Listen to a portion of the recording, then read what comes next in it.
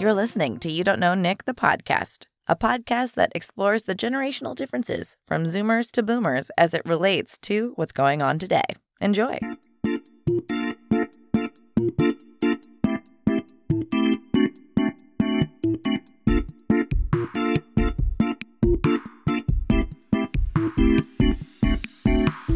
Hi, Nick. I missed you. Hi, Jess. It's been so long.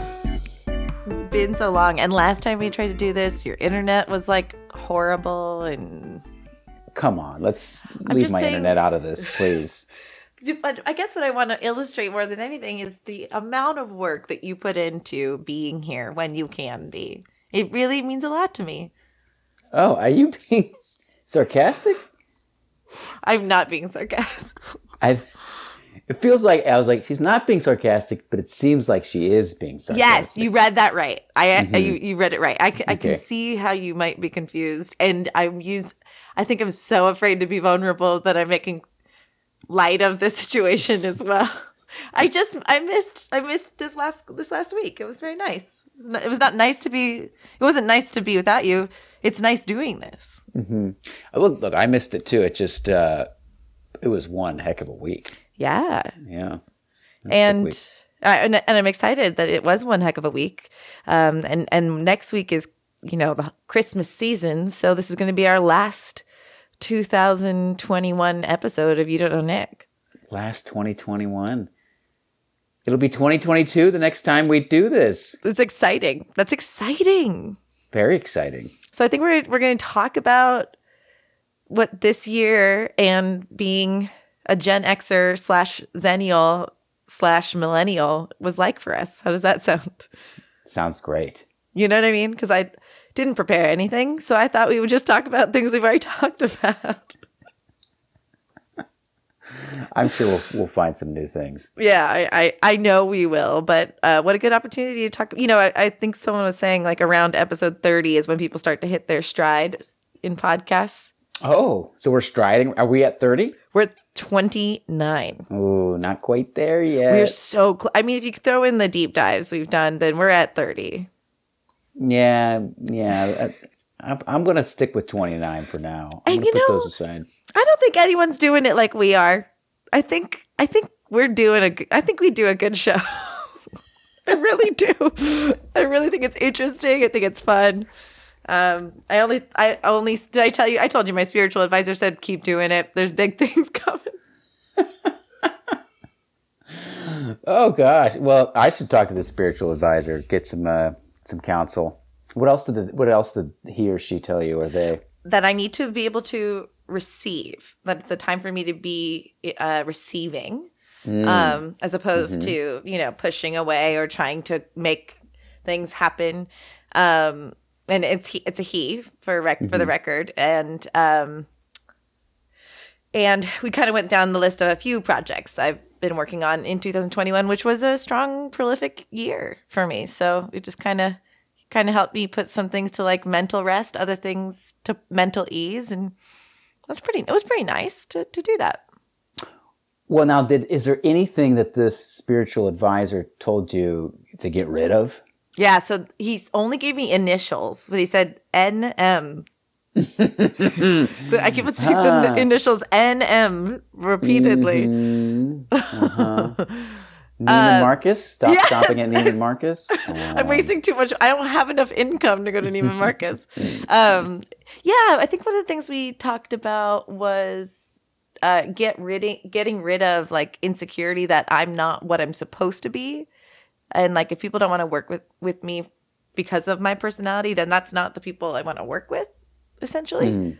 So like, it was more like, I didn't realize I was experiencing self-doubt in that way, because it's a fine line, especially when you have a public facing life. It's a fine line between, at least this is the struggle I have, fine line between, is this how I want to present? Am I presenting authentically?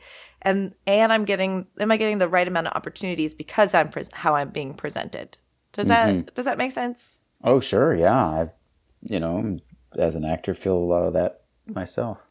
But if you don't have like a YouTube channel or something like that, you might just like curate your Instagram Yes. I'm not saying that you don't understand, but I am saying like, we also shouldn't tweet about not liking McDonald's or something like that. Because if we go out on a commercial and they search your name and McDonald's, they'll see that tweet. So like we have to be thoughtful in that way.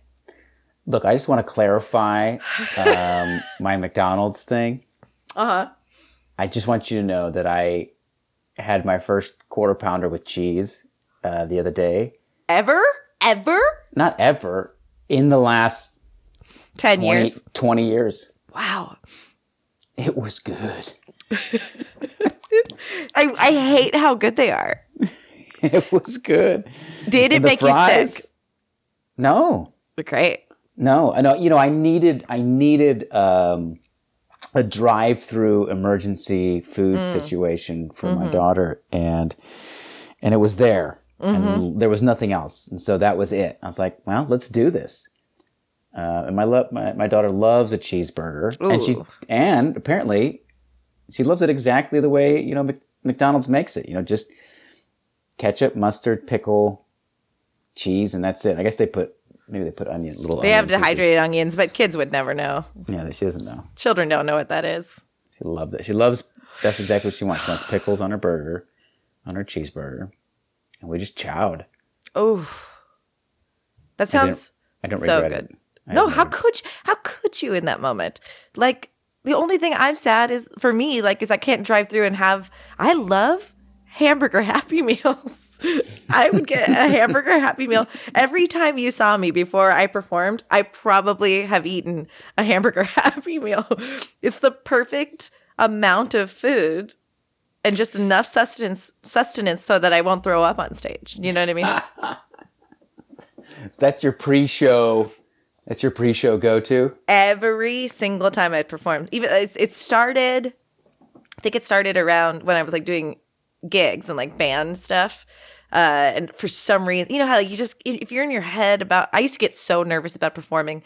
I would forget to eat or preparing or whatever, or just trying to sleep. So I wasn't so nervous. And then by the time I'm heading to the fucking venue, I don't have any food in my system. Yeah. That does the job, does the trick. I get it. You don't want to overeat. I've been there. The last thing you want is like a bowl of pasta before you go on stage. Why would you do that to yourself? There was a time at Impro where my dinner was a Coca-Cola, 2 bags of potato chips, and a Snickers bar throughout the night. I know.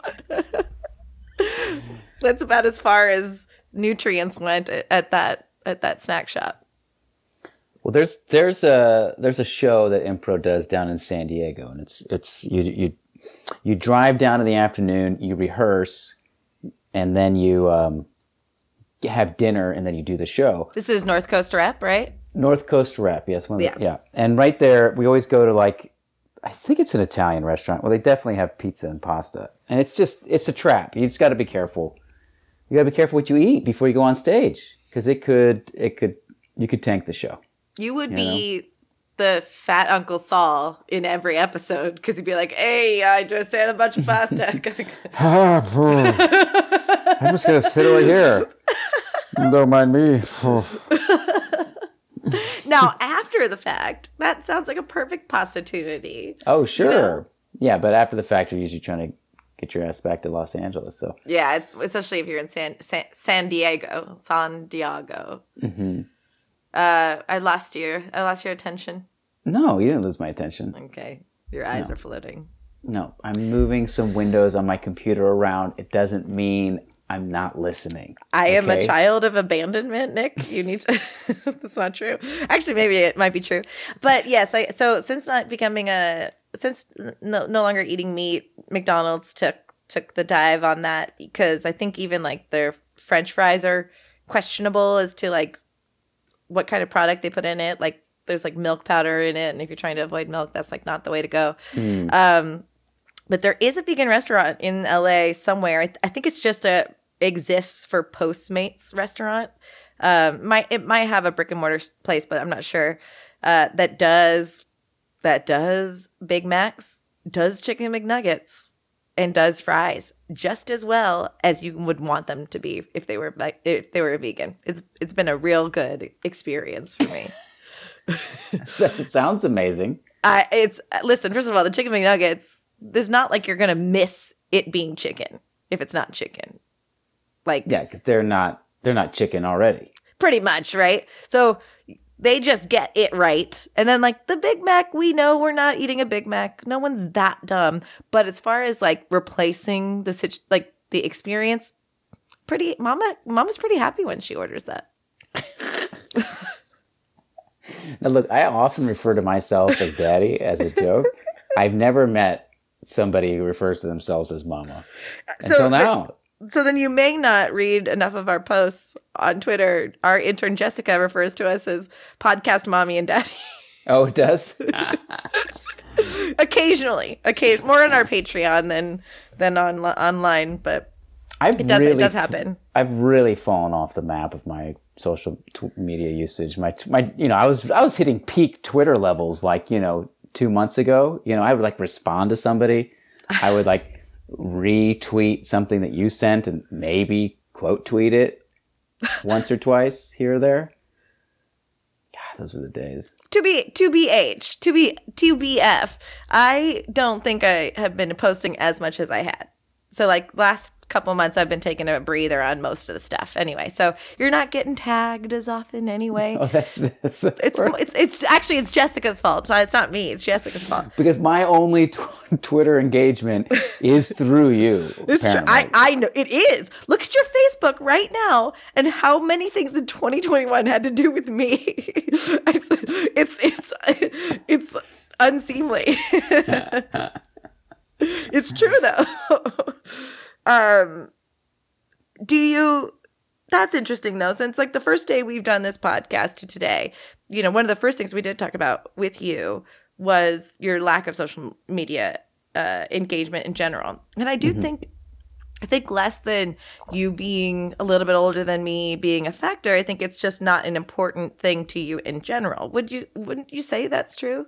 It's very true. I don't know why. It's not that I never necessarily have a block, although there might be a bit of a block. I just don't enjoy posting. I just don't enjoy putting that out. I just don't enjoy putting myself out there in that way. Do you like scrolling through other people's stuff? I do. I do look at other stuff. So I guess I'm a bit more of a voyeur. I don't know what it is. Maybe I should go get a spiritual advisor or a shrink to figure out what it is. I guess that's what I'm saying is that it's actually, that's not a bad thing. That's your relationship with it. No, I don't necessarily think I don't think it's a bad thing though. I think as an actor, I probably should engage more. I just don't find it being an enjoyable use of my time. Yeah. But I also don't really enjoy taking pictures. I regret it later. I'm like, fuck, I wish I had that picture of that. But I think I maybe I've said this before. I've always ascribed to that old wives' tale that pictures steal your soul. Mm-hmm. And there's a little bit of like, I just want to be in a moment. I don't want to take a picture of it. But I know it's important, especially now that I have a kid. Like, he's got to do it. So that's the other thing. So that's coupled in there too. Now I just had last week. As you know, but others may not. I directed my first short film. Yay! Yeah, it's very exciting, and this is a long time coming for me, and something that I want to continue doing. And the writer that I worked with, I noticed he posted on Facebook, like, hey, we just wrapped, and posted pics. And I was like, ooh, yeah, I should probably do that. People should know that I just directed something. They should start thinking of me that way. Right. I just haven't had the strength to do it yet. It's like, what picture? I gotta put some words to it, and but I feel like, so I'm in that mode of where I literally at this moment, God, I really should do that. It's really important. There's a lot of people that I know, especially on Instagram, who would see it and go, oh shit, Nick directed something. That's great. And they would clock it, and they would add that to their sort of list of how they view me, But man, we'll see. We'll see if I can get that done.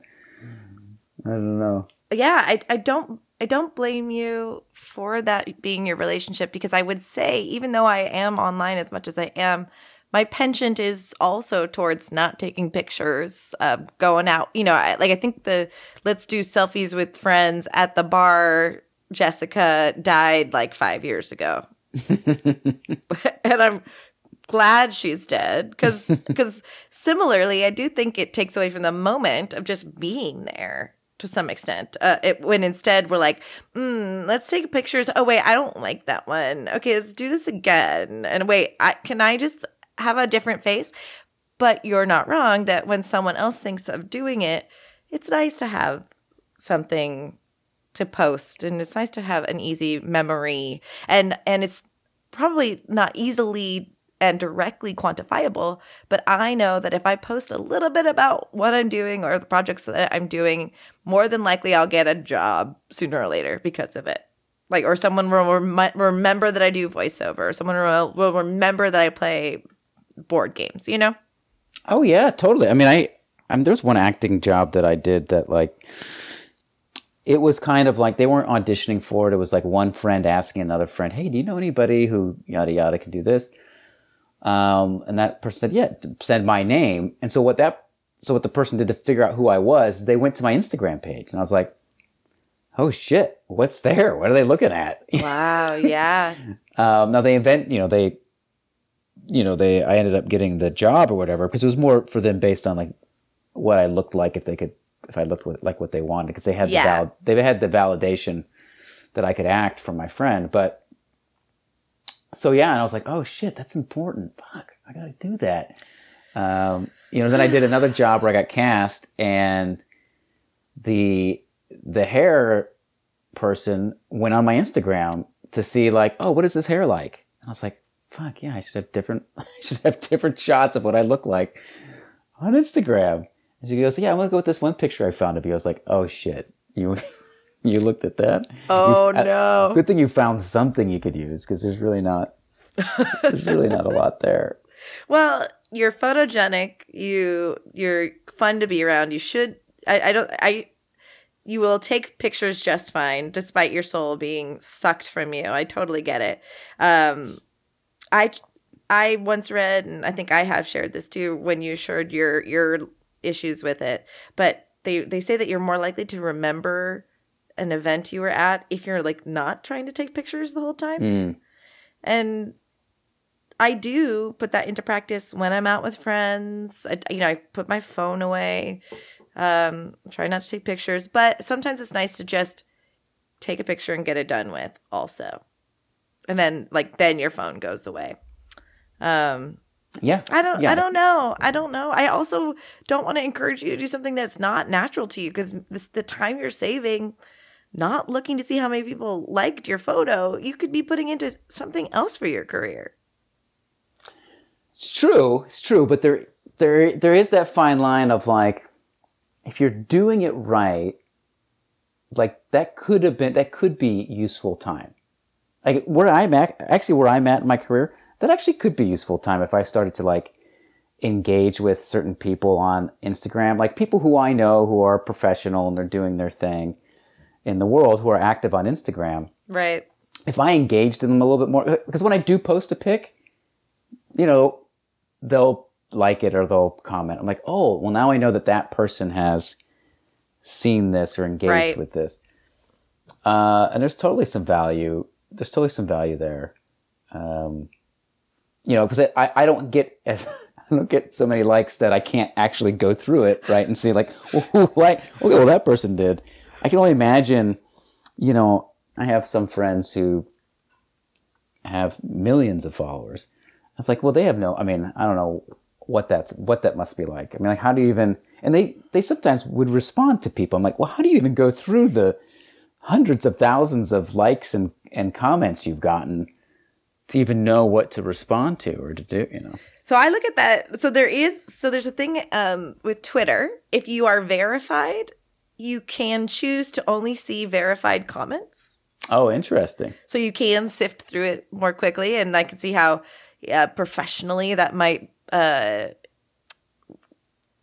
what's the word? I'm for blah, blah. Something about exactly the opposite of what I'm doing right now. Expedite.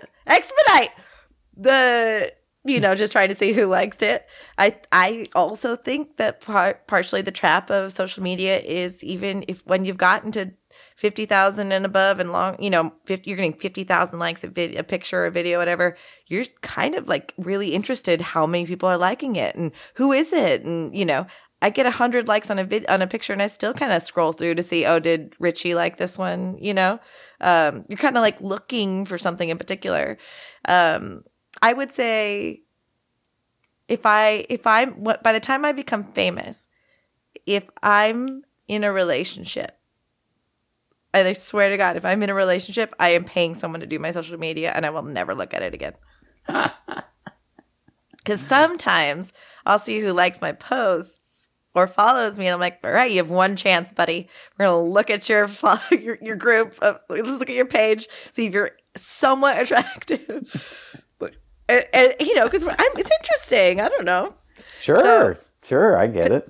I want to see who I attract or why people are interested in me. Sometimes you got to. I think I would imagine you'd have to be careful as a girl on social media about who's commenting. Or no, you don't experience that? No, you totally do. I mean, I've gotten my fair share of direct messages where it's like, "Are you looking for money? Are you comfortable with a sex money transaction?" That will happen. And there are a couple of people's accounts who I've had to restrict. I get a lot of those too, but No, I know, but they're asking you to be the daddy. But that's just because your account is still up on sugar.com. So, when we first started, you don't know Nick. We had Nick stands. We did join our Facebook and stuff. You have fans. Oh yeah?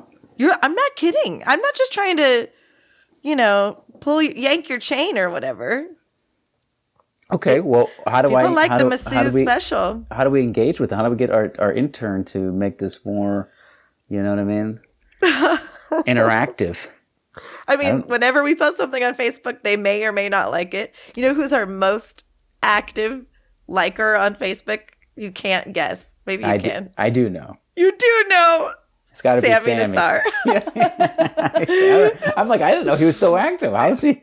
No, it's because he's seeing it. Because he's already engaged with us enough. He's seeing it.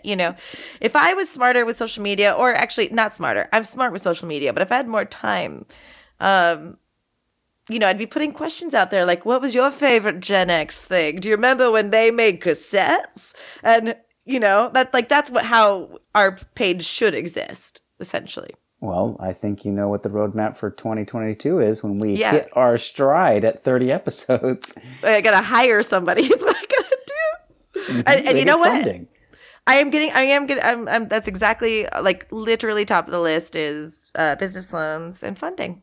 So it's time. Wow. It's time to legitimize a bunch of stuff and be smart about it, Nick. And that wraps up into stocks and being smart with your money. And I want to thank you also for encouraging me to spend what little I have in the market. So thank you for that. So that I could tank on you. Yeah. So stay tuned. Don't go anywhere. We're going to talk about our favorite things that we've talked about this entire year so far. I don't even remember when our first episode was, but listen to our sponsor, and we'll do a little crypto corner. Crypto corner. Everything's falling apart.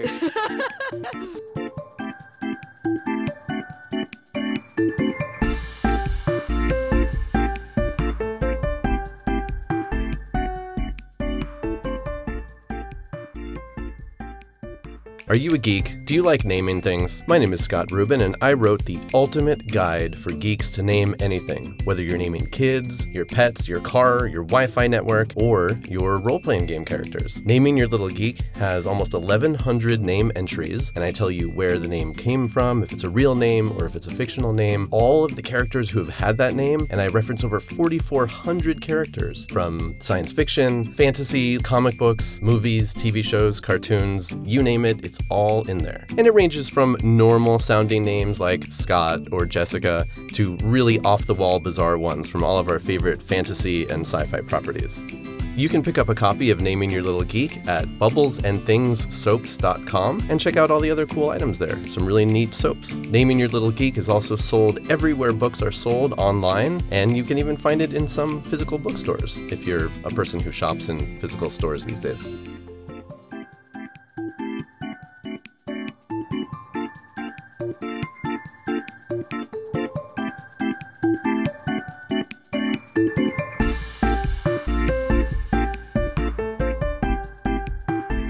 So Nicholas, Nick. Jessica. It is weird to say my full name. It's weird. Jessica. Jesse. Just was Jessica. Da, da, da. So, if you can think back on the many times we've talked now, I think we've talked enough on this podcast where we've forgotten what we talked about. Wouldn't you say? Oh, I have no idea. But I don't think I had any idea while we were talking about it either. So it's definitely par for the course. I do not feel like we're breaking the mold right now. But is there anything you can remember learning about this with regards to this year and what we talked about, or anything that you've absorbed over the course of our episodes? I'm going to tell you something that's been very surprising for me. Yeah, I'm so excited. I have gained more respect for millennials over this period of time. Wow. It's true. I've gained more of an appreciation and a respect for what your generation did and was a part of the evolving consciousness of not only America, but I guess the entire world.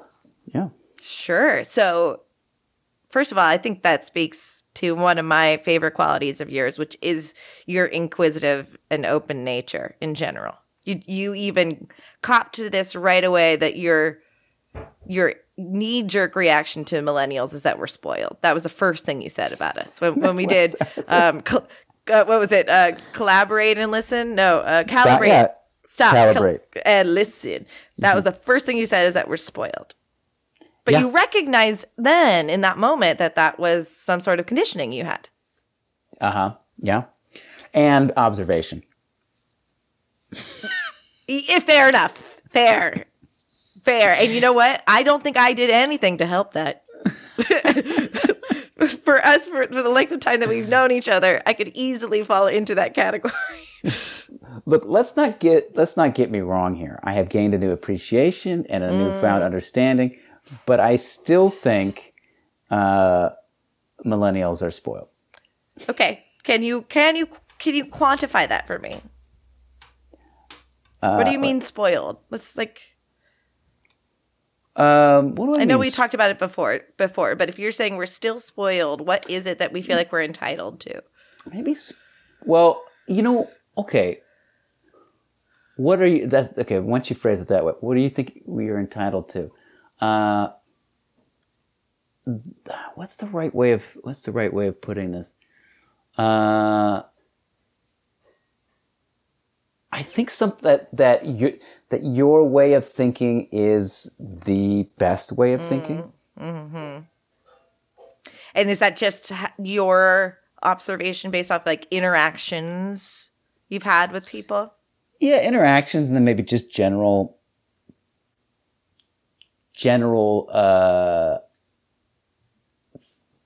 things that I've seen attributed to millennial philosophies and points of view. You're grabbing your head as though this is painful, but I know that I'm not discounting your experience. I'm just curious where this sum of... I'm trying to get it specific because it's a little vague. I know, but that's my obviously... It's like, what? Okay, let me try to get this right. I think a lot of sort of... They'll end up being good things. So that is what I've come around to, right?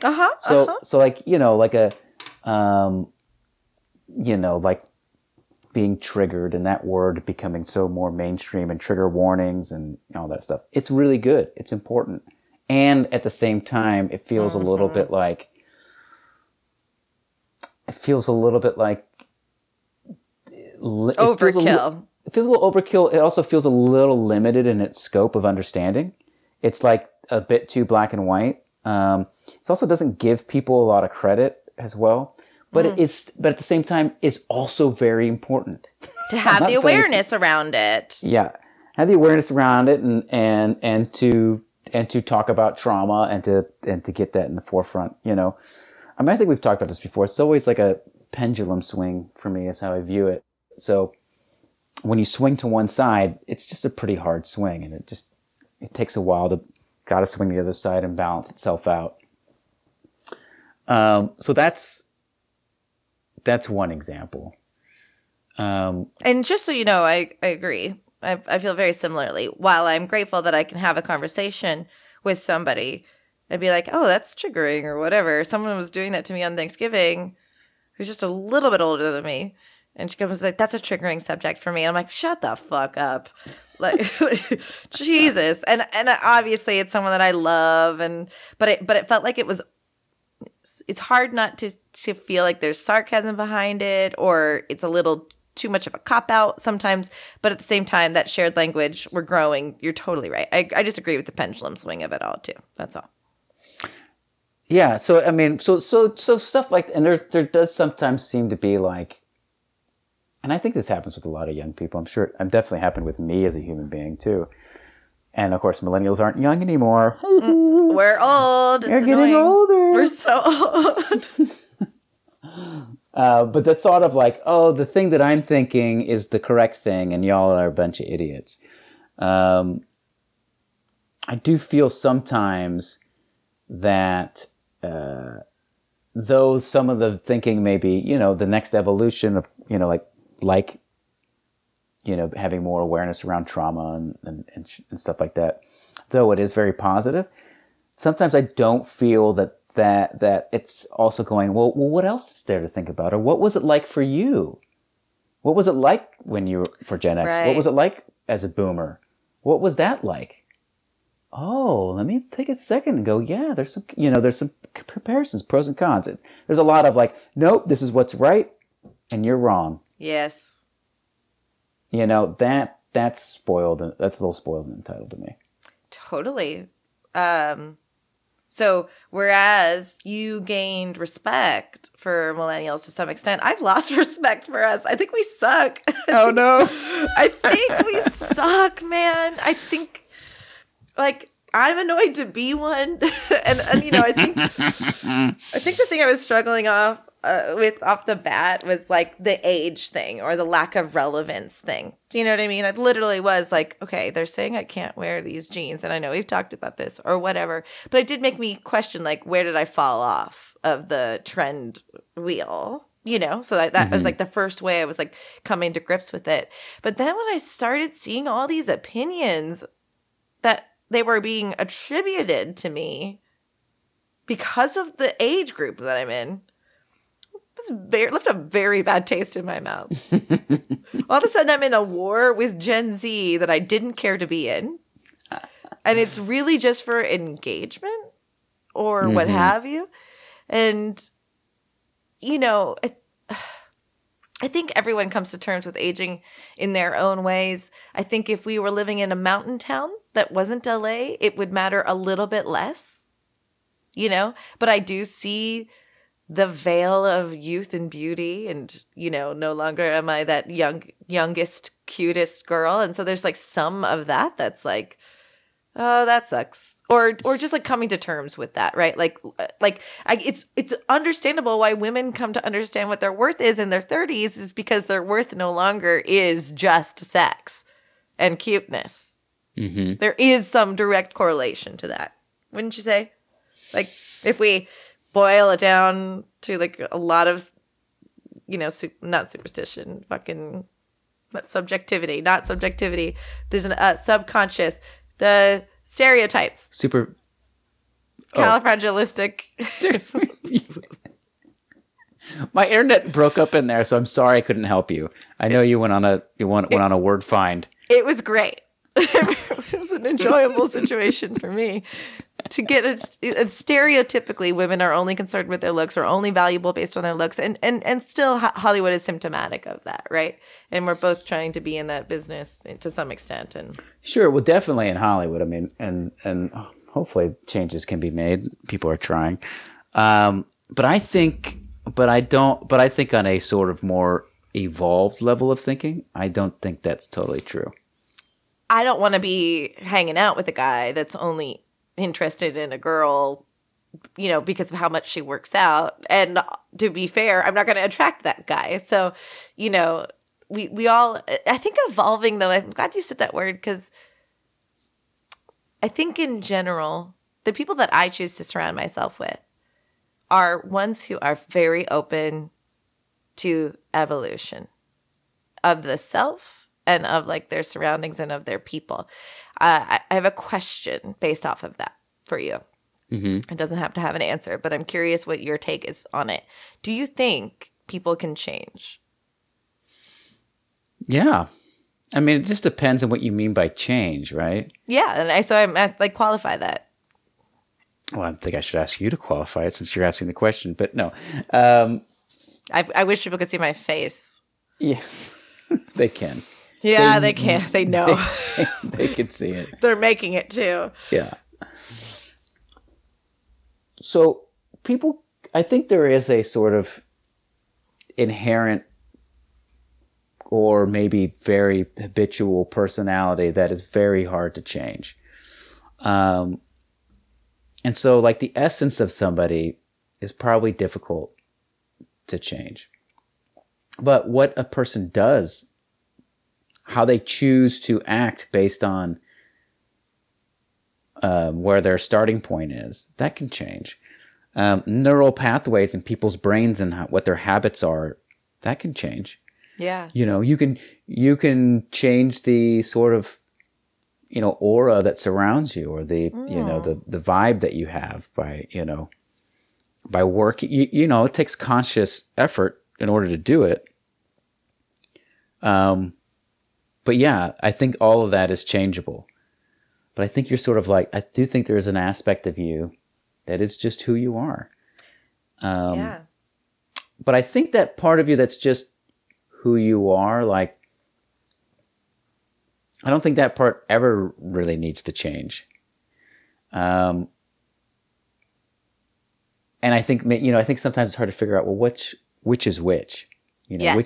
which is the part of me that should change or should evolve and grow, and which is the part of me that I should accept as my true self. But I think that is just a process that, to me, that's part of life. That's, if you're not continuing on that path of stripping away all the bullshit to understand your sort of true self better and to, improve upon other aspects of yourself, maybe you're not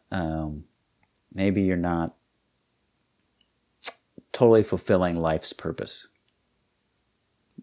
Anyways, which I think is to expand in your consciousness, and like, to me, that what is life? What's the purpose of life? I think the purpose of life is to live and to grow. It's like a flower. You're a flower. You know what I mean? You got to bloom.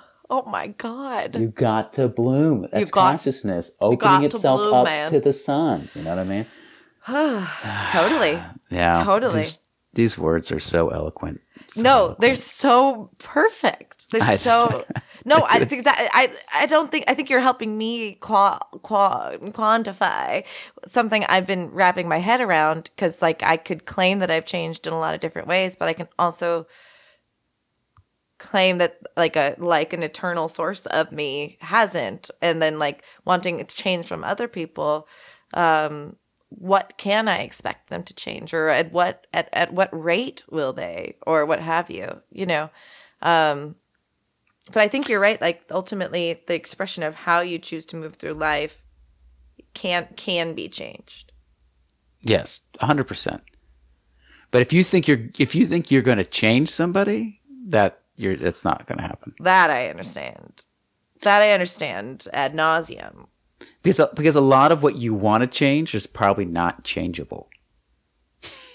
That you know what I mean? Like you're probably wanting to change the aspect of them that it, you know, that is not, that you just probably can't, you just can't do anything with, even though it's like the symptom is some behavior that you're like, well, that behavior should be able to change. Yes, totally. Would that then mean, have you ever heard the philosophy that you don't really truly love someone fully unless you're okay with however they move through the world? Like if they want to leave you, then you can still love them for that. Have you heard of that? That's unconditional love. Do you think that's possible with someone that's not your blood? I do think it's possible, but it's not easy. I don't think it just is like this thing that happens. You have to make the choice over and over again. And it doesn't mean that you're not going to like experience the pain and the emotional roller coaster of it. It's not, that's not what it means necessarily. No.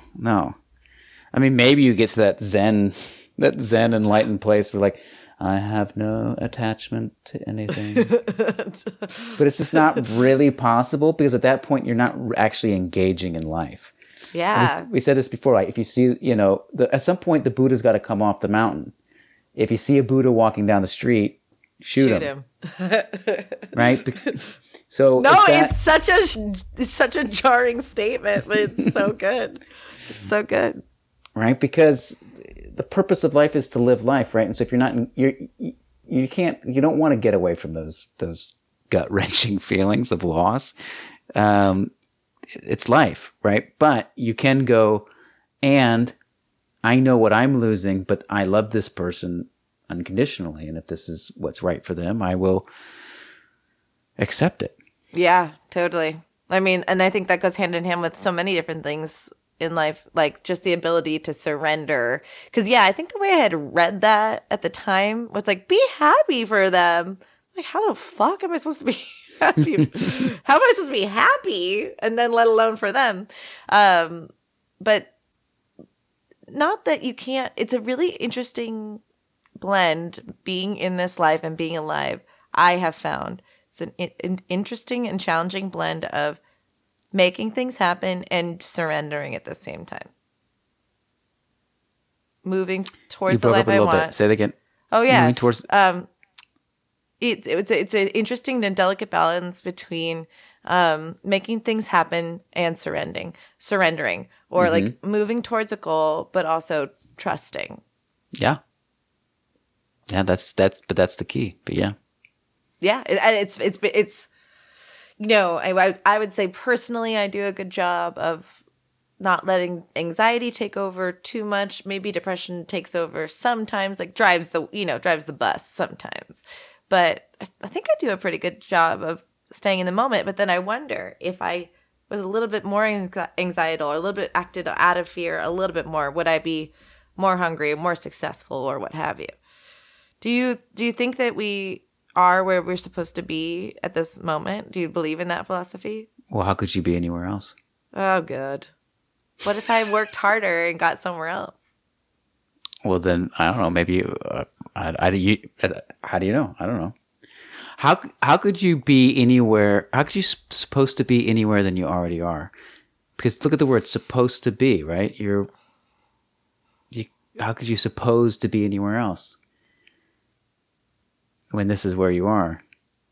So it's just very tricky. I mean, I get it. You can look at like, oh, if I took this action, that would have created this yada yada. But were you supposed to be there? I don't know. Just because you thought you wanted to be there.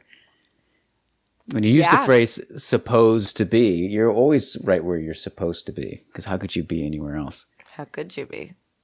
Huh. You can daydream about the possibility of alternate outcomes or whatever, but where are you supposed to be? Where you are, essentially. I'm understanding it in a different way, Nick. Yes. I get it. I actually do get it.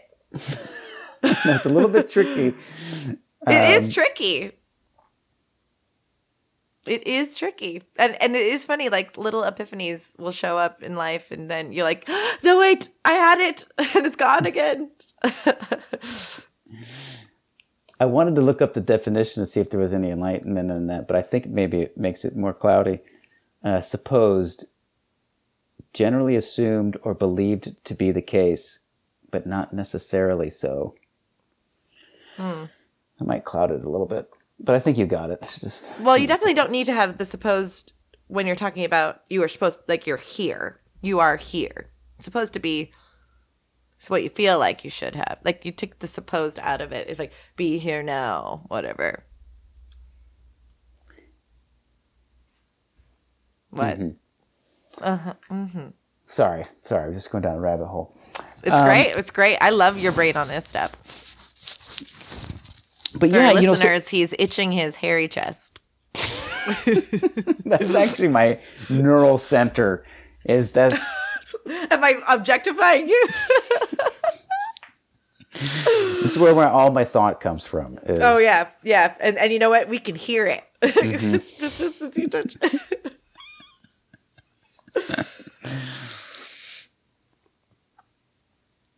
But yeah, no, it's I think it's a good reminder anytime you go down that rabbit hole of like, oh, well, if I would have done this or if I would have done that.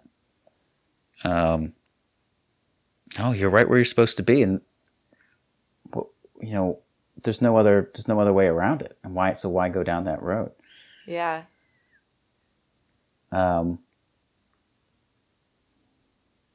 your thoughts about what you think should have happened or what you think are going to happen are kind of irrelevant.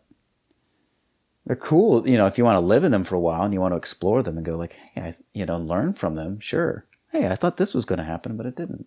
I made these choices in my life and they yielded this result.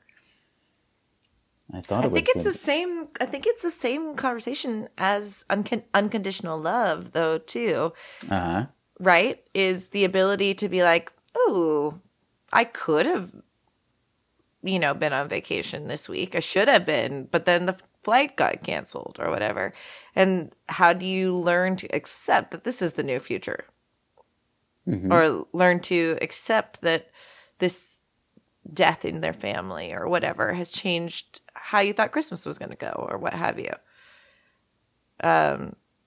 It's the same as, oh, this person that I love, I expected this to happen. But it's kind of silly to expect something in the first place. Well, expectations,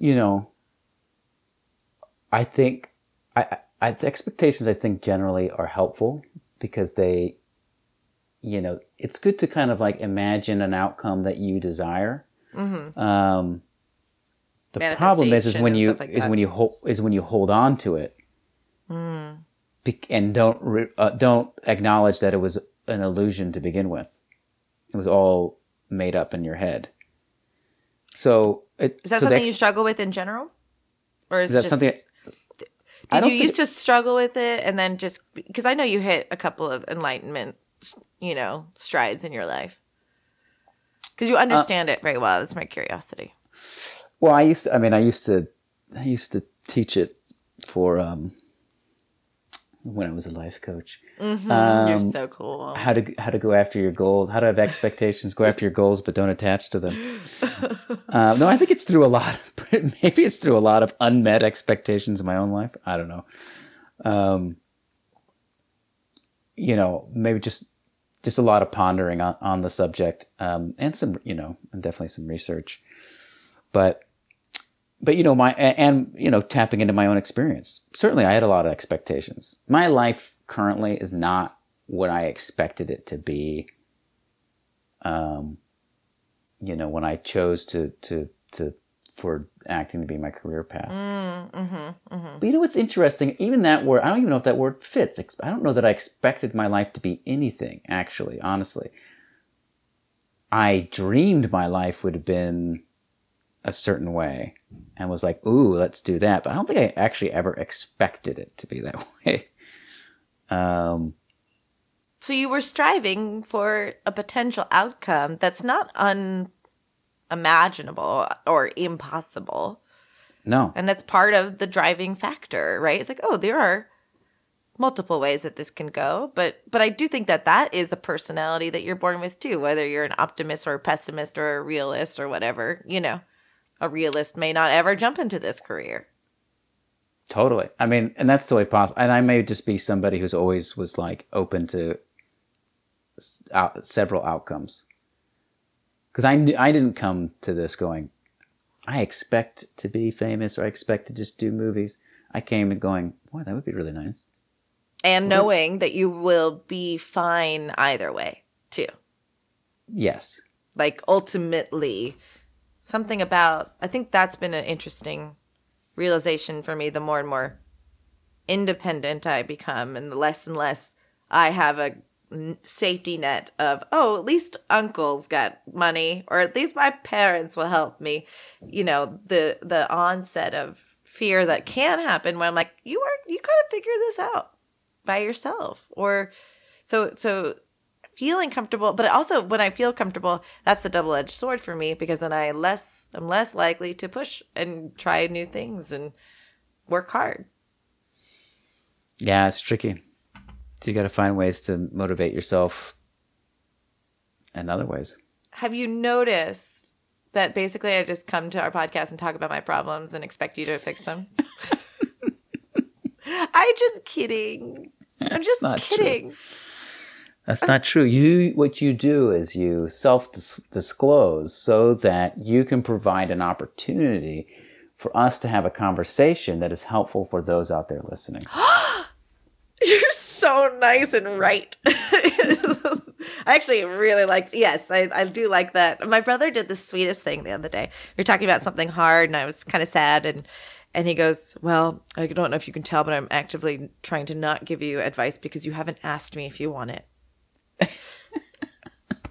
And it was so sweet because when I talk to him, I want his advice. And we're similar people in that we will give unasked for advice often to people that we love because we want them to do the best. And I think what has happened with him, which was something that happened to me sooner than him, he got enough feedback that, hey, man, I'm just fucking trying to talk. I'm not looking for the feedback, man. So it was the first time he had ever literally thoughtfully was like almost asking me, do you want that? It was interesting. It was because I'm better at doing that too. I tends to be that I will apologize after the fact of giving people advice that they didn't want. Be like, hey, you didn't ask for that. Apologies. It's there. Use it if you want it. I said it. It's still a scapegoat, but it was really evolved of him. It was really cool. Yeah, it's funny when you think about advice. It feels like you're like, oh, I'm just trying to be helpful, but actually, you're just trying to serve yourself. Like, yeah. There's like a lot of confirmation bias. There's a lot of advice very rarely can very rarely come from a place of I already been through this, so let me just regurgitate that experience. You also have no idea what the outcome is going to be, and I know that when I'm talking to somebody about how I'm feeling in hopes that they will glean something from it, I'm more just trying to fucking remind myself of that lesson than anything. Than anything. You can have a productive advice sesh when you've asked to just listen to that person and ask them how they're feeling about things. I think that's one of the better ways to. It all depends on who you're talking to and how both people like to interact with the world. Anyway, Nick, I don't like millennials. I don't like being a millennial. You like us a little bit better. I still think Gen Xers are way up their own butts about being older. That's how I feel about that. Wait, what? You got to unpack that slightly. I don't have to. Yeah, Gen Xers are up their butt about what? Being cool? Gen Xers are just have this sense of self where it's like, you guys over here are fighting and I'm just over here worried about my 8-tracks. And it's like, guys, we get it. We friggin' get that you guys were cool but like they're also sad that they're not relevant. And so they like keep on reminding us like, I don't even know. I remember not growing up without a cell phone. You know what I mean? Like, shut up. Yeah, I hear that envy in your tone. You just want to be a part of a generation that is known for being badass. I don't want to be part of the glib generation, but I was raised by an extremely analog father. And so I do feel like I relate with so much of the Gen X community, but until they just start talking about being God's gift to green earth. I don't know. You guys are above it all. You got to understand that we are the key to human salvation in the future because we will be the last to know what it's like to live an analog life. Right. It's important. It's an important piece. It's an important role that we play. I know what it's like to live an analog life. You kind of do. I do. We're supposed to be better than you guys because we know how to adapt to both. No, you don't. Yes, we do. You got your head so far up technology. You got no understanding. You're not wrong. I literally like lay down, look at my phone or play video games while the TV is playing. It's like, that's all I do. It's really sad. I mean, if you don't know the experience of what it's like to like set up plans to meet up with somebody and have no way of knowing whether they're actually going to show up or not, but you just trust that they do and you're there. And if they're not there, you don't know how to get a hold of them. Maybe you can call their house on a payphone. Like if you don't know that feeling is very hard to describe. You know what I mean? And I think there's something about that where you just like, you have a different relationship with the world a little bit. Like you trust a little bit more, or you're willing to, I don't know. There's something about that particular experience that I think is very defining. I would agree. And it probably does not help the millennial viewpoint that everything that we think is correct because we get instant gratification on someone's response right away. Yeah. It probably is not helpful. I mean, what's the most saddest thing about the sort of connected world that we live in is that it's very hard to get lost, to disconnect. But when that was what life was, when you could just be lost in a way of like, you could roam through the world without feeling like the pull of people on you or the pull of responsibility. It's just such a different experience that I don't know that the majority of people will ever have again.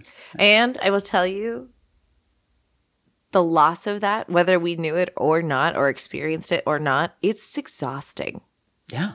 It's exhausting. It's totally But there's like 7 people in my life who I could spend all the time talking to or hanging out with, and they would not exhaust me. And I think you're like one of them now. Oh, I've cracked your top 7? I think it's been that way for a while, but I think like we could hang out and I wouldn't get exhausted. You know how some people just zap the fucking shit out of you. And that's okay because you're supposed to see people and hang out with them. There are some people that would be like, nah, I could lose 7 days. I basically was at our mutual friend Laurie's house for a week and a half and it was fine. I was ready to go home and hang out with my cats. That's different.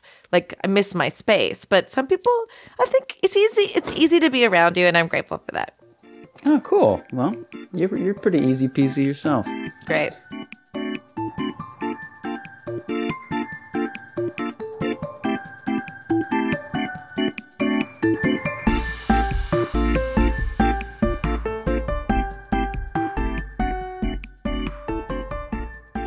Crypto Corner. Are we there? I think it's Crypto Corner unless you have anything else to talk about. Well, there's nothing easy peasy about Crypto Corner. I know. What the heck is happening? I don't know. But I can just tell you what literally is happening. I don't know why. Okay. Any of it's happening. But we're on a slow, steady decline. Yeah. But it's fascinating because as we've learned in this 2021, that could change in the next hour. You know, it could suddenly shoot up in the next hour. I based on the observations that I've had, it doesn't feel like it's going to happen that quickly. I feels like there's more room to drop. I think it will, just based off of the trend. You think so? I think so. Tell me your analysis. Listen. My observation, Nicholas, is that a lot of people think crypto is insider trading and fucking bullshit. It's a pyramid scheme. A lot of people feel that way. And I know you and I have talked about the technology of it all. A lot of people, and I know we're not trading NFTs, but a lot of people think NFTs are trash. The idea of it is trash. When you say a lot of people, where are you getting? I would say when it comes up in conversation, being in a bubble aside and being on the internet aside, when it comes up or it crosses my feed, there's like spaces on Twitter now where there's a bunch of people talking about NFTs and like how to invest and like when you listen in on those conversations, and sometimes I do a little bit, there's really knowledgeable people talking about what NFTs mean for them and how they trade, etc. But then like Stan Lee released an NFT or is about to, even though he's dead.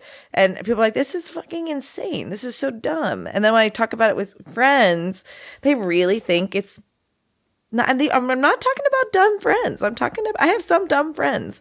I'm talking about smart friends who think it's really stupid. And is that possibly contributing to what's happening? No, there's no way that your friends that you're talking to have any effect on the Bitcoin culture price. Around it. I think what they are, the reason they feel the way they do is that they're in different internet bubbles that make them think that NFTs and blockchains are a joke. Yeah, look, I think there's probably there's some validity to those arguments. I mean, one being that there's so many different cryptos out there that there are plenty of them that are garbage and are straight Ponzi schemes or whatever you want to call it. Ponzi schemes, that's right. Without a doubt that exists. And yeah, NFTs, it's like this, what is this world? We don't really understand it. Like, why would somebody pay that much money? This is so dumb. Yeah, I get it. It is in some regards, but you're also missing out on. I think you got to think about this in the future. Like, where's this world headed? It's headed more towards a digital environment than it isn't. You know what I mean? Yes, totally. So, what does that digital world look like? Facebook just changed their name to Meta. Mm-hmm. The metaverse is a fucking thing. Okay? We don't know much about it because we're not quite there yet. The technology isn't quite there yet. But we already know you can pop on these goggles, and step into the Ready Player One movie. But you pop on these goggles and you have this sort of, experience in there. What if that experience connects to the other person wearing goggles and the other person wearing goggles, and you have this whole sort of digital world that you can engage in? And you can get your own digital space within this digital framework. And that digital space can be viewed by somebody else in their digital space. And they see in your digital space, you got some cool ass NFT shit. You got some cool ass artwork in your digital space. You start to go like, oh, wait, this could be a thing. It's not that hard to see. We have the technology right now. All it needs to do is become more advanced and more interconnected, right? It's that the augmented reality and the virtual reality world, you think of it like Atari, when Atari came out. And I bet you're sitting there going, when you're playing Pong on Atari, you're like, you're going to tell me one day I'm going to, run around, what is these games people play? I'm going to Call of Duty. I'm going to run around with a gun and shoot people. Or I'm going to you know games. You throw games out. I didn't want to help you at all. I'm out of my element. I'm sort of starting to go like Grand Theft Auto, like these sort of like Gen X actually style games in some ways. Totally. But you know what I mean? Like the advancement in video games is just a great example of how far things can travel, right? And probably people will like, this is dumb. Why would anyone want this? Why would anyone want an arcade in their house? Stupid. Just go to the arcade. So dumb. Why would anyone want to buy books online? Just go to the store. So dumb. Why would anyone want to buy a digital imprint of something that only has one copy and I own it outright and there's a log on it that's incredibly secure on this blockchain? So dumb. You know what I mean?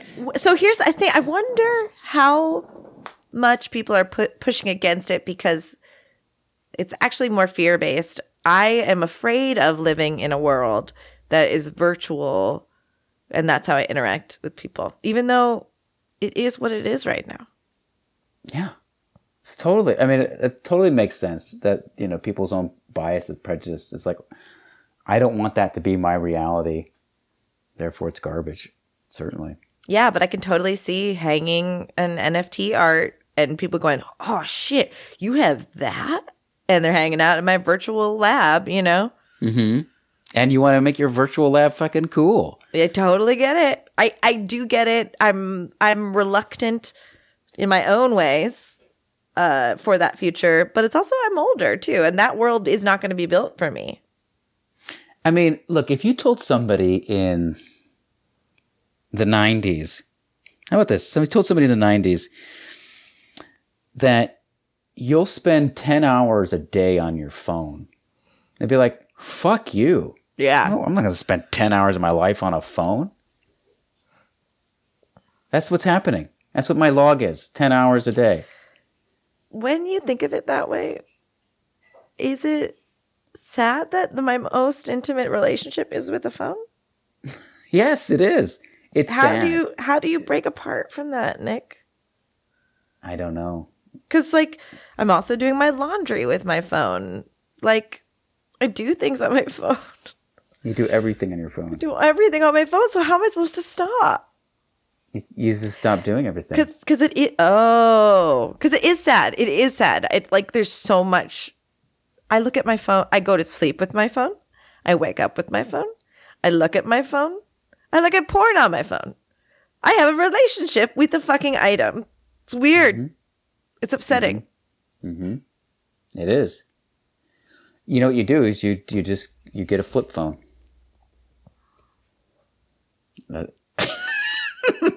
Just for those who can't see, she's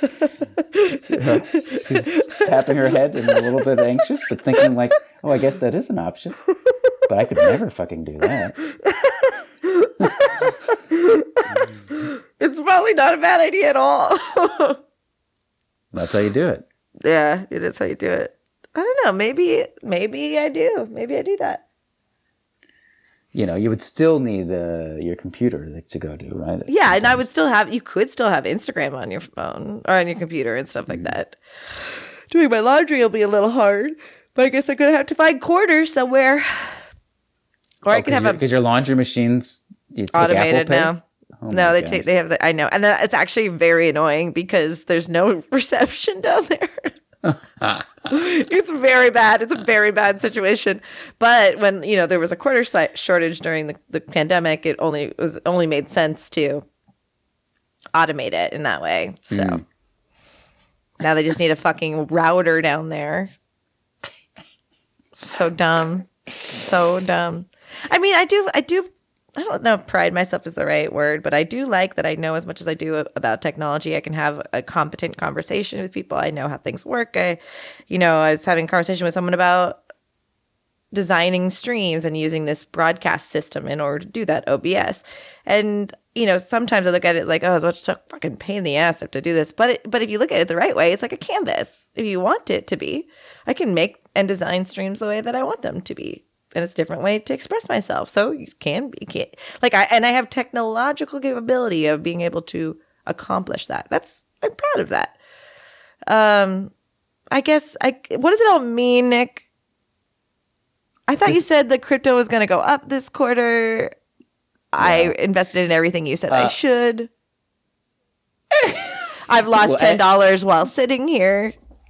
As we know, this is not financial advice, and we're not financial advisors. This is purely for entertainment, and I'm having a good laugh at watching all your hard-earned cash dwindle down. But here's the thing, Jess: you don't lose it until you sell it. Okay? You haven't lost anything. The value of what you own has gone down. But you still own it. Now look, this is crypto. If you can't ride the ride, don't get on, okay? This is what it does. Is there anything different than all year long than to see this roller coaster ride that we've seen? It's not. It's not any different. But you know what? No. You know what's generally happened? It's gone up. So if you want to be this short-term trader, yeah, you just lost money. But you didn't put that money in to be a short-term trader. You put that money in to check back in 5 years. I think you're missing your calling, Nick. I think you need to go on the road and talk people into crypto. I really do. With your charisma and your semi amount of knowledge. my speck of knowledge on the topic. It's just enough to fucking Ponzi scheme us. You don't. Look, I got this new Nick coin. All right? No, that's the best point. Is you don't have a coin. You just the money you make is by selling out seminars.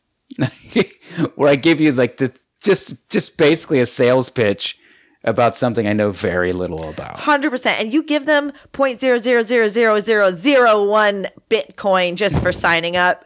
And just look at the profit that they can make in 10 years. They've already made a profit by signing up. I'm creating a business model as we speak right now. You got me to jump $700 into coins, and it's gone. I'm just kidding. She's not. She's crying. She's crying right now. I'm crying. So dumb. Yeah. It's hard to say what's going on right now. I think everybody's, and I haven't, because I was prepping that film I shot last week. Yes. I really haven't had time to pay much attention to like understand why we might be seeing what we're seeing, but definitely this is not expected. I do think generally across the board, people are expecting a really positive fourth quarter. So it is a little bit, eye-opening to see that that's not what's happening. Now, again, it just depends on like if you believe in the technology, if you're here for the long term, and if you are, you look at this and you go and you see dollar signs. You go, yes, holy shit. That thing that I could have bought a couple weeks ago is at half price right now. Now you have to believe in this stuff long term, and you got to be thinking about that. But this sort of ebb and flow is what crypto does. It swings very wildly. So there could be it could be in a month from now, you're going, fuck, I wish I would have bought. Because this is the dip, but it's just a prolonged dip. Is it really that prolonged? It's been a month.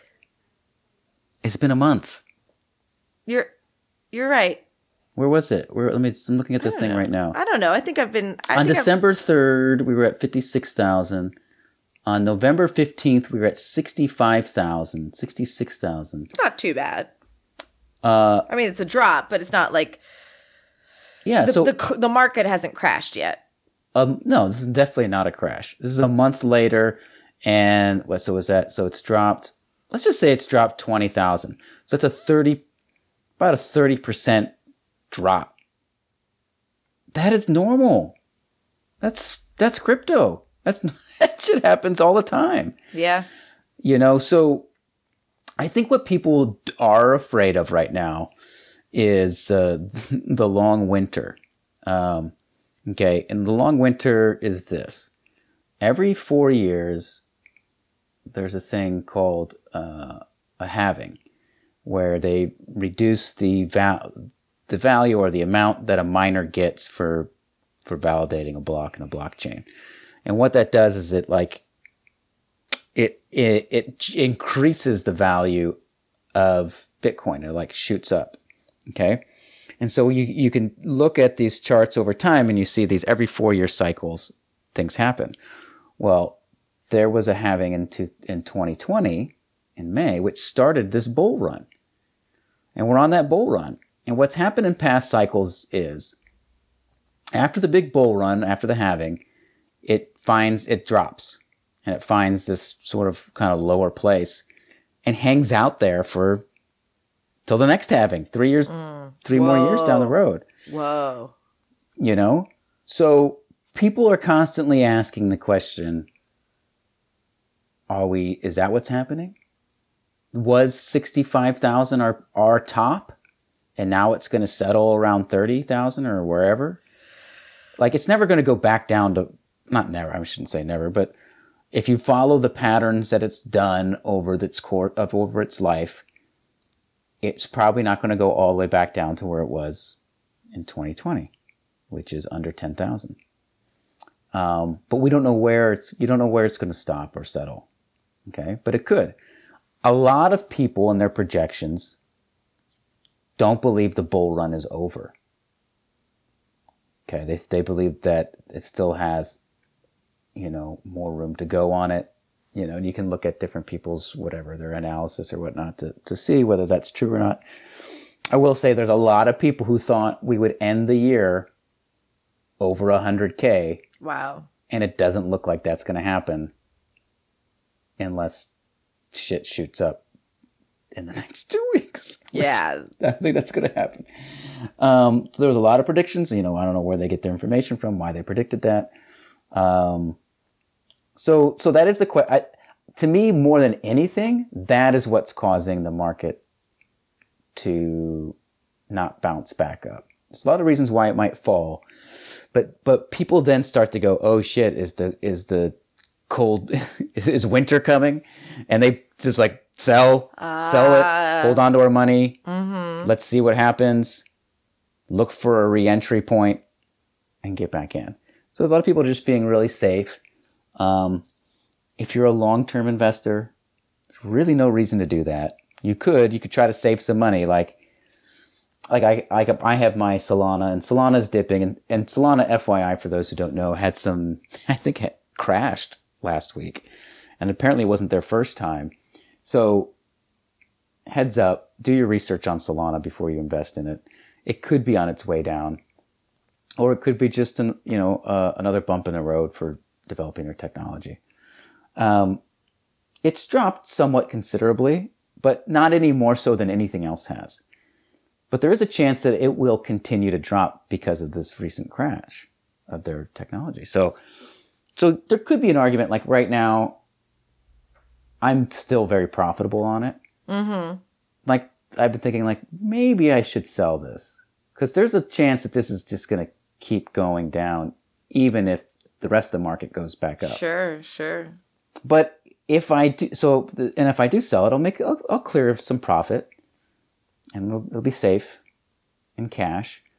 And then if the market goes up, I'll have missed out on some opportunity there of, from where I sold it to where it goes up, but I can always buy back in. And I missed a little bit of money. Right. I can always buy back in. Right. The downside to that is once I sell it, I then have to pay tax on it, on my profit. So I need to be mindful about that, because there is downside to like selling and rebuying. Sure. Totally. I think it's odd though that it can be taxed and it's still not protected from insider trading. I do think that's interesting to me. And I think that's what it makes the market so volatile too, ultimately, is that one tweet can send something soaring or vice versa, Yeah, well, I think, I'm going to see if I get my terminology right. It's a different classification. So crypto is classified as an asset. So it's taxed like an asset and treated like an asset. Whereas stocks, I believe, are commodities, if I'm getting the word right. I And see. Okay. So they are treated a different way, and there's different laws surrounding them. So, but believe you me, the it's high on our government's list to figure out and possibly reclassify things. So, as things develop, that's all going to evolve, because they want to make sure that they get their fair share. Mm-hmm. Right. So we'll see how, again, as we've said before, I don't have a lot of knowledge. All I got to choose that base level of like, here's the difference. If you want to know more, you got to go figure that out. But you're basically buying and selling an asset, and so it's got its own set of rules, and it's not subject to insider trading. Got it. But someday it will be. I think, yeah. But that, again, they have to legitimize it in that way, too. There's a lot of steps that happen before. It's still, do you remember that old, Do I? Remember that old SNL sketch called The Caveman Lawyer? No. You don't remember Caveman Lawyer? I don't think maybe, but I don't remember it. Is it Phil Hartman? Caveman Lawyer. Yeah, it's Phil Hartman. Well, you remembered who it was. Well, that's very Phil Hartman. He was good with the teeth. Well, I guess he also did Frankenstein. Yeah. He was Caveman Lawyer. He would always start his thing off like, I don't know what this thing is. I don't understand. What's this cup? And then he would bring it home. That's what I think we're at with like crypto. I don't know what this thing is. Is it good? Will it last? Should we tax it? So we're at that stage where everybody's like, I don't know what to think of this. But I tell you, if you do your research and you're like, oh, I think this is a good thing, this is the stage you want to get in at. Because once everybody goes, I know what this thing is, I know how it's going to work, and it's mainstream and everybody's in. So the takeaway I have for today is that the mom in Ready Player One didn't invest at the right time. Nope. And she shackled them to poverty. Mm-hmm. Yeah. And now this poor kid has to jump into the metaverse without having any cool things to put up in his basement. No. Yeah, she fucked up. Mom said, nope, NFTs aren't going to be a big deal. I think it's a good takeaway, Nick. It's a great takeaway. You don't want to. I mean, for those who saw Ready Player One, you don't want to. Yeah, you don't want to live in the stack. Is that what they're called, the stacks? Yeah, I believe that's right. I haven't seen the movie, but I've read the book. Actually, I didn't read the book even. Will Wheaton reads it, and it's very good. The audiobook is very good. To the point where I probably should give it a listen again.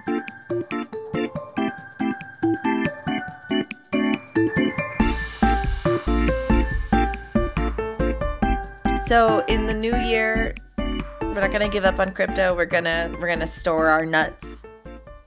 And in the new year, my curiosity for you is, as we close out our 29th episode, what are you looking forward to in 2022? What am I looking forward to in 2022? Aim low. Well, look, I don't think it's any secret now. I mean, you know this, but other people may not know this. Most people don't. I'm looking forward to another child. Oh, so exciting. I couldn't tell anybody until right now. You had me sworn to secrecy. No, you could have told people know by now. It's just this is public life here. But I got it. It's happening, so people might as well know about it. That's what I'm looking forward to. I'm looking forward to getting my fucking shit together, because life is, if it wasn't hard enough as it is about to get real. Well, when shit gets real, the things that are not important drop off. They tend to. Doesn't mean there won't be important things going on, but the things that aren't meant to stay there don't stay there. So yeah, I mean, it's exciting, Nick. It's very exciting. I'm looking forward to that. Looking forward to expansion of the family. I'm really happy that I was able shoot a short film before then. Because I'm looking forward to, nurturing that side of my career. Yeah, totally. And I'm looking forward to as many You Don't Know Next, many hangouts with Jesses as I possibly can get. And you and I have already discussed this. We will get as many as we can in, and when you're on your paternity leave, we'll still do the podcast, but in a different format where I might invite other people to come on and talk with me until your head is out of the clouds. Yeah, well, I sit over here with the baby being jealous that you're doing this with other people. Listen, I would rather do it with you, but I just have to accept the limitations of my partner sometimes. Oh, and there will be limitations. I understood. I actually took it as a personal affront to our business venture when you told me that you guys were pregnant. In 2022, I'm looking forward to having better business acumen. Oh, I like this. I like it too.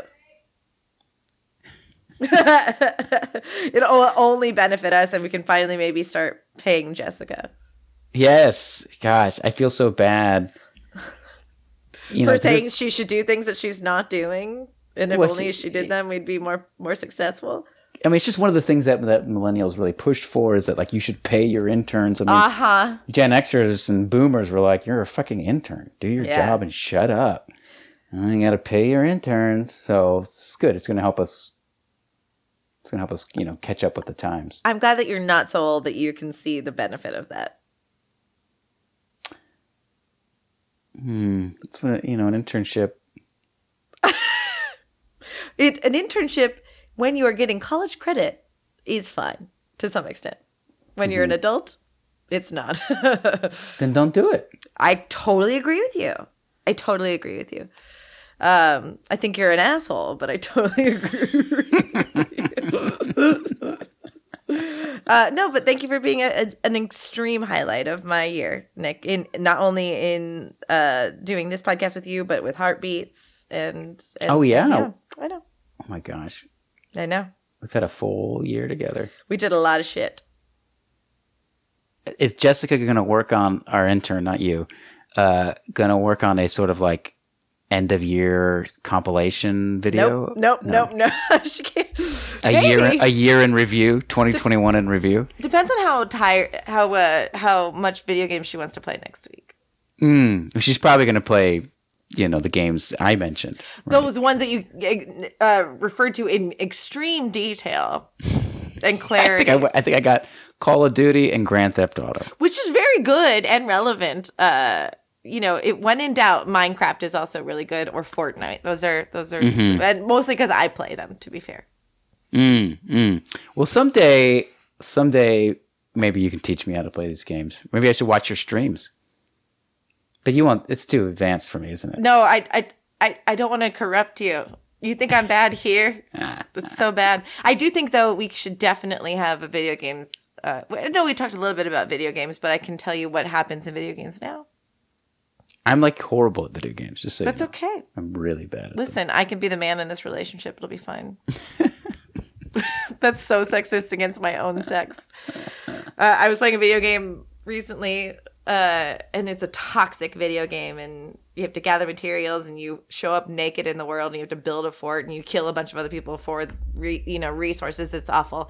And this guy is killing me, and it's so sad. And there's also this mechanic in the game where the closer someone gets to you, you can actually hear their mic, so they can just talk to you, even though you don't know this person, even though you didn't accept the DM or whatever.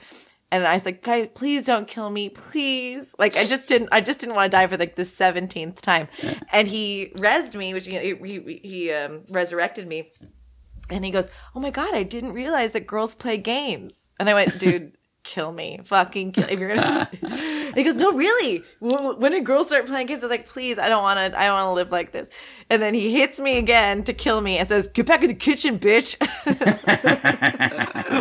It's really great. It's really great out there. Please don't let your future children play video games. All right, Nick. All right, Jess. See you next year. Happy holidays. You too. Happy holidays. Happy holidays. Okay, bye. Bye. That does it for this week, Nichols. Thanks so much for listening to another episode of You Don't Know Nick. There are many different ways you can support our podcast. One of them is going to youdon'tknownick.com and finding out all the different places you can listen to our show. You can also follow us on Good Pods, which is basically Instagram for podcasts. Not only can you follow your favorite shows, you can listen to them right there in the app. If you're interested in finding some You Don't Know Nick merch or Jessica Lynn Verdi merch, go to subtlegeek.spreadshirt.com. And if you're not already, consider becoming a Patreon member. You can get exclusive swag and early access releases to episodes if we're able to get them to you in a timely manner. Go to patreon.com/youdon'tknownick. And if you haven't already, leave a review wherever you listen to podcasts. See you next week, Nichols.